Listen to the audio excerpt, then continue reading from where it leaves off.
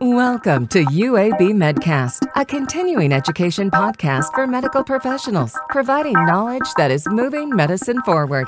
Here's Melanie Cole. Welcome to UAB Medcast. I'm Melanie Cole, and joining me we have a panel today with Dr. Kevin Schrum. He's a Research Scientist 1 in Mechanical and Materials Engineering, and Dr. Sarah Gould. She's a sports medicine physician in the Department of Orthopedic Surgery, and she's an associate professor, and they're both with UAB Medicine. They're here today to highlight equestrian helmet facts, fiction, and future research. Doctors, thank you so much. I'm fascinated with this topic today. Dr. Gould, as we set the stage, I'd like you to start by telling us a little bit about the injury risk to equestrian athletes. Where in this spectrum of risk does helmet use come into thought? Are they underutilized, as with motorcycles? People don't tend to think of this as a high injury sport, but indeed they are. So tell us a little bit about the scope of what we're discussing here today.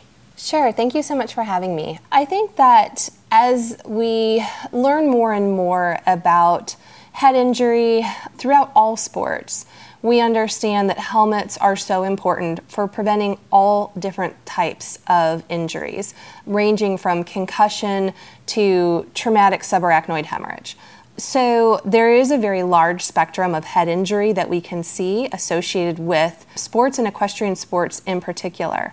The U.S. National Trauma Registry tracks injuries associated with sport, and of sports, they found something around 40-45% of sport-related head injuries were related to equestrian events. And so it does carry a significant risk. And there's things that we can do to mitigate that. And so we're trying to make helmets safer. We clearly know that you should definitely be wearing a helmet if you're going to engage in this sport. All of the science points towards concussion, skull fracture, different types of risks that can be diminished through consistent helmet usage. And because you're dealing with an animal, even the most well-trained, experienced animal can be unpredictable and reactive. And so it's really important that regardless of experience, people are using helmets consistently. Well, thank you so much for that. Now, Dr. Schrum, you and I were speaking off the air about how this topic even came about and how you and Dr. Gould really met. Can you tell us a little bit about this research and how you two met to start this kind of study? Yes. Again, thanks for having us on. You don't see necessarily medical school researchers collaborating with mechanical engineers very often, so it is a little bit unique. But I was part of a team several years ago that was investigating concussions in football helmets. And there was this front and center controversial issue with football and traumatic brain injuries and long-term effects that might have on young players as they grow up and continue playing the sport. And so we were investigating ways to evaluate football helmets in a more fidelic manner, an actual helmet-to-helmet, body-to-body collision. And so we did some work on that. There was some exposure that we gained through that work, published in interviews like on 2020, I think was one outlet. And it's my understanding, and Dr. Gould, she can correct me if I'm wrong, but I think she found that in an effort to try to find a way to evaluate equestrian helmets in a more realistic manner without actually knowing that I and my research team were here at UAB, the same institution that she was working for. So it was kind of a big concept, small world meetup. Meant to be, as they say. Now, Dr. Schrum, sticking with you. Now, you're the mechanical engineer. So I'd like you to speak to other providers here about the importance of studies like this. I want you to tell us what rotational velocity is and why it's a significant variable in relation to head injury. I told you off the air, I'm not great with physics and that sort of thing, but I'd like you to explain it and what it would actually look like as a rider came off a horse and hit the ground. I remember in kinesiology, we did things similar to this in grad school, but I'd like you to speak a little bit about that. Sure. So traditional methods to evaluate helmets try to isolate the head form within the helmet. They drop it straight down on an anvil or down a ramp so it can roll, things of that nature. But it's just the helmet in the head form. There isn't the weight of the body behind the head, and that's a significant factor. It creates a whip-like motion. So you think of your spine as like the body of a whip, and then as you're falling off of a horse and you're landing on the ground with your knees or your lower back, there is a sudden increase in rotational velocity. So that's the measure of a velocity at a point measured at distance from the center of rotation. So the further you are away with the same rotational velocity, you're going to have a larger linear velocity. And that's the true issue that we're looking at, is linear velocity of the head. So there's how fast you were going before you fell off, and you add to that what you're getting from this snap whip-like action for rotational velocity. And if you think of building on that analogy a little bit, when you crack a whip, that loud noise that you hear, that incredibly loud snap, that's the result of the loop at the end of the whip changing direction suddenly and creating kind of like a sonic boom. And so that's kind of what's happening with our neck on a smaller scale. Our head is like that loop, and our body or our upper torso is the whip itself, right? So then as you're going towards the ground, your head snaps into the sand or into the sod or whatever surface there is and creates this massive increase in velocity. And that increase in velocity in the skull is going to dramatically increase the rotational velocity of the brain within the skull. So that creates a bunch of shearing action. The brain itself is trying to move and rotate relative to the skull, causing shear stresses on the brain tissue, which, as Dr. Gould can speak to, is a very high indicator of concussion. Wow, you should have been my biomechanics instructor in college, because you make it much easier to understand. Dr. Gould, why don't you expand on that and describe your test procedure, why you believe it's an appropriate evaluation of helmets.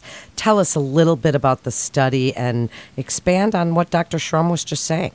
Well, I think Dr. Shrum did an excellent job of kind of breaking it down so us non-engineers can understand. But two concepts that he touched on that I want to kind of really speak to in terms of the physiologic impact is the concept of linear acceleration.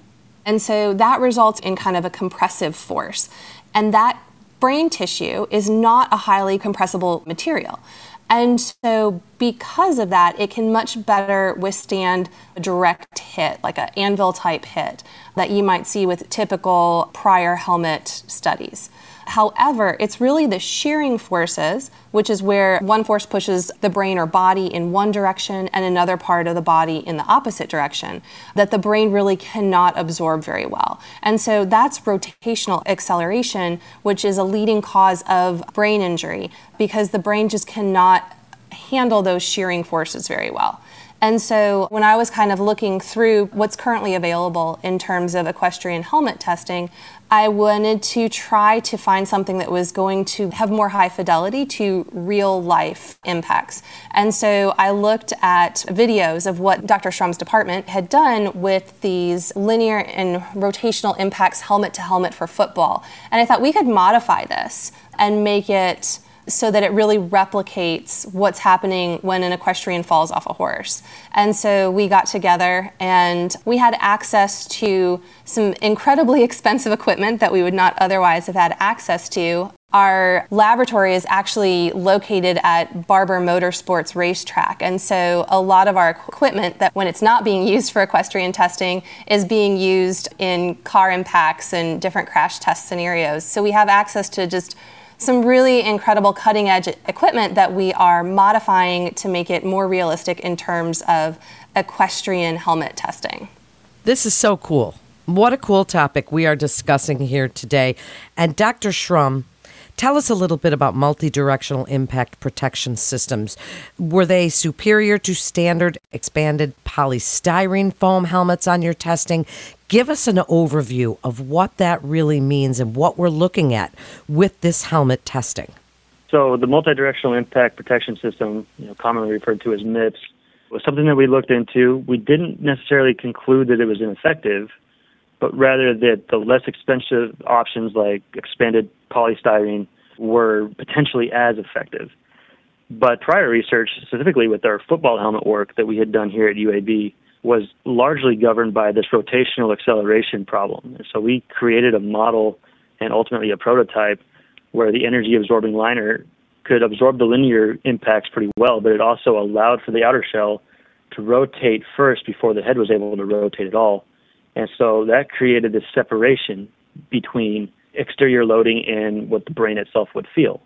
And some other prior research has shown that concussive events are somewhere in the order of 8 milliseconds or less, or some type of duration on a very small scale. The MIPS system generally allows for about 10 to 15 millimeters of movement in that shell before the head starts to move. So it has the same concept as what we saw with football helmets, and it has the potential for being really good application. One thing that we would like to investigate further is the time of the duration to the peak of the loading. And so if the peak occurs before the helmet is moved 10 to 15 millimeters, then you're going to get some pretty good results with the MIPS system. But if the peak occurs beyond 10 to 15 millimeters of movement, then that's when you start to get some shearing of the brain still, and it'll be interesting to kind of look into that a little bit further. But the basic concept of MIPS theoretically is consistent with what we have found in previous research for football, but we would obviously like to do a lot more research. The most interesting thing, I think, from our relatively small study was that those relatively inexpensive one-time use polystyrene helmets still had a pretty good performance. I think MIPS would just build upon that with maybe more testing if we could find a way to isolate that performance. And Dr. Gould, you mentioned Virginia Tech weighted their helmet testing toward low-impact performance. I'd like you to tell us some of the serious injuries that can result from high-impact falls. How would you diagnose those? Speak a little bit about really what is the crux of the reason that we're discussing this here today. Sure. So Virginia Tech just came out with an equestrian star rating, and there's been a lot of discussion around that.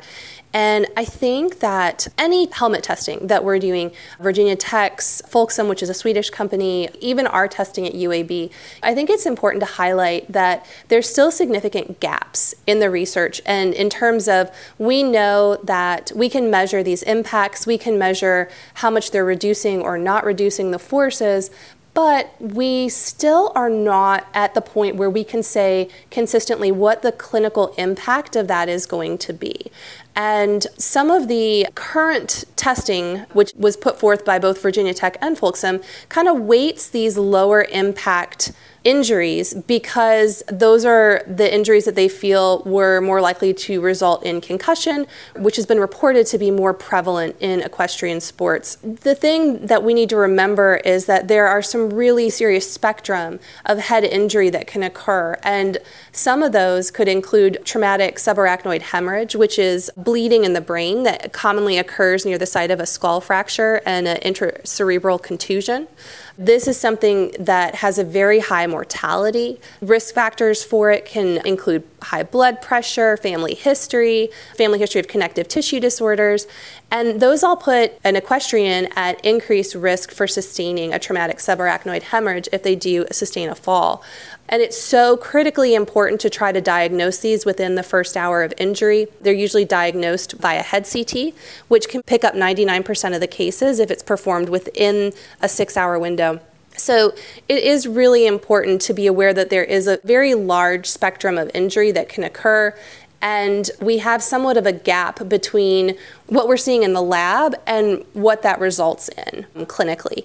Going back to the football analogy, there have been a couple of studies where they looked at thousands of football players and looked at almost 3,000 concussions that occurred in high school football players, and they didn't find a difference in terms of rate of concussion, return to play, injury severity, no difference between different helmet types. And so I think we have a lot more research that we need to do to try to figure out what the numbers that we're seeing in the lab translate to clinically. The work is still critically important. We should definitely be doing everything we can to reduce head impacts. What I would hate to see happen is people who don't have access to the 4-figure helmets being kind of boxed out of the sport. And I think that's what I would like people to take away from our research, is that it looks like some of the lower technology standard foam helmets that were very inexpensive, most of them were around $50, performed equally well in our studies to the much more expensive high technology helmets. This is just absolutely fascinating. And Dr. Shrum, last word to you. I'd like you to speak to other providers about the conditions under which you believe patients really benefit most from the research that you and Dr. Gould are doing, and how, if they are counseling equestrians on helmet selection, what would you like the key message to be? Well, I think one thing, kind of building on what Dr. Gould had just said, there's a floor of performance where it seems like even the simple technology and less expensive helmets are still doing some service when you fall off a horse and you hit your head on the ground. So that's the main takeaway, is that don't skip the helmet. Even if it's slightly uncomfortable, wear the helmet, protect your head, take precautions. But then we do have the opportunity going forward to evaluate improving technologies and emerging technologies and quantifying the effect that they might have on the physics of a crash, collision with the ground, collision with the stanchions or the poles in jumping events. And we can look at all of that and move forward. So there's no limit to how far we can go with it, but at a minimum, even the inexpensive helmets can do a lot to mitigate some of these really severe, scary-sounding problems that Dr. Gould was describing. Well, thank you for sharing this research. So interesting. And thank you both for sharing your incredible expertise in this area. And for more information, you can visit our website at uabmedicine.org/physician. That concludes this episode of UAB Medcast. I'm Melanie Cole.